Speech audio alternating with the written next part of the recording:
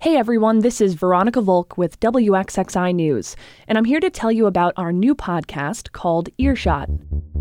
Earshot is here to give you access to all of the great in-depth reporting coming out of our newsroom. By holding these officers accountable today, we give them a fighting chance in this community. This should not just be a spandex parade. There's two problems with that. We'll also have extended interviews and other stuff you won't hear on the air. Just being that color could get you away with so many things. There wasn't a day he got up that he didn't try to fight it. Is there any way to prevent this in the future?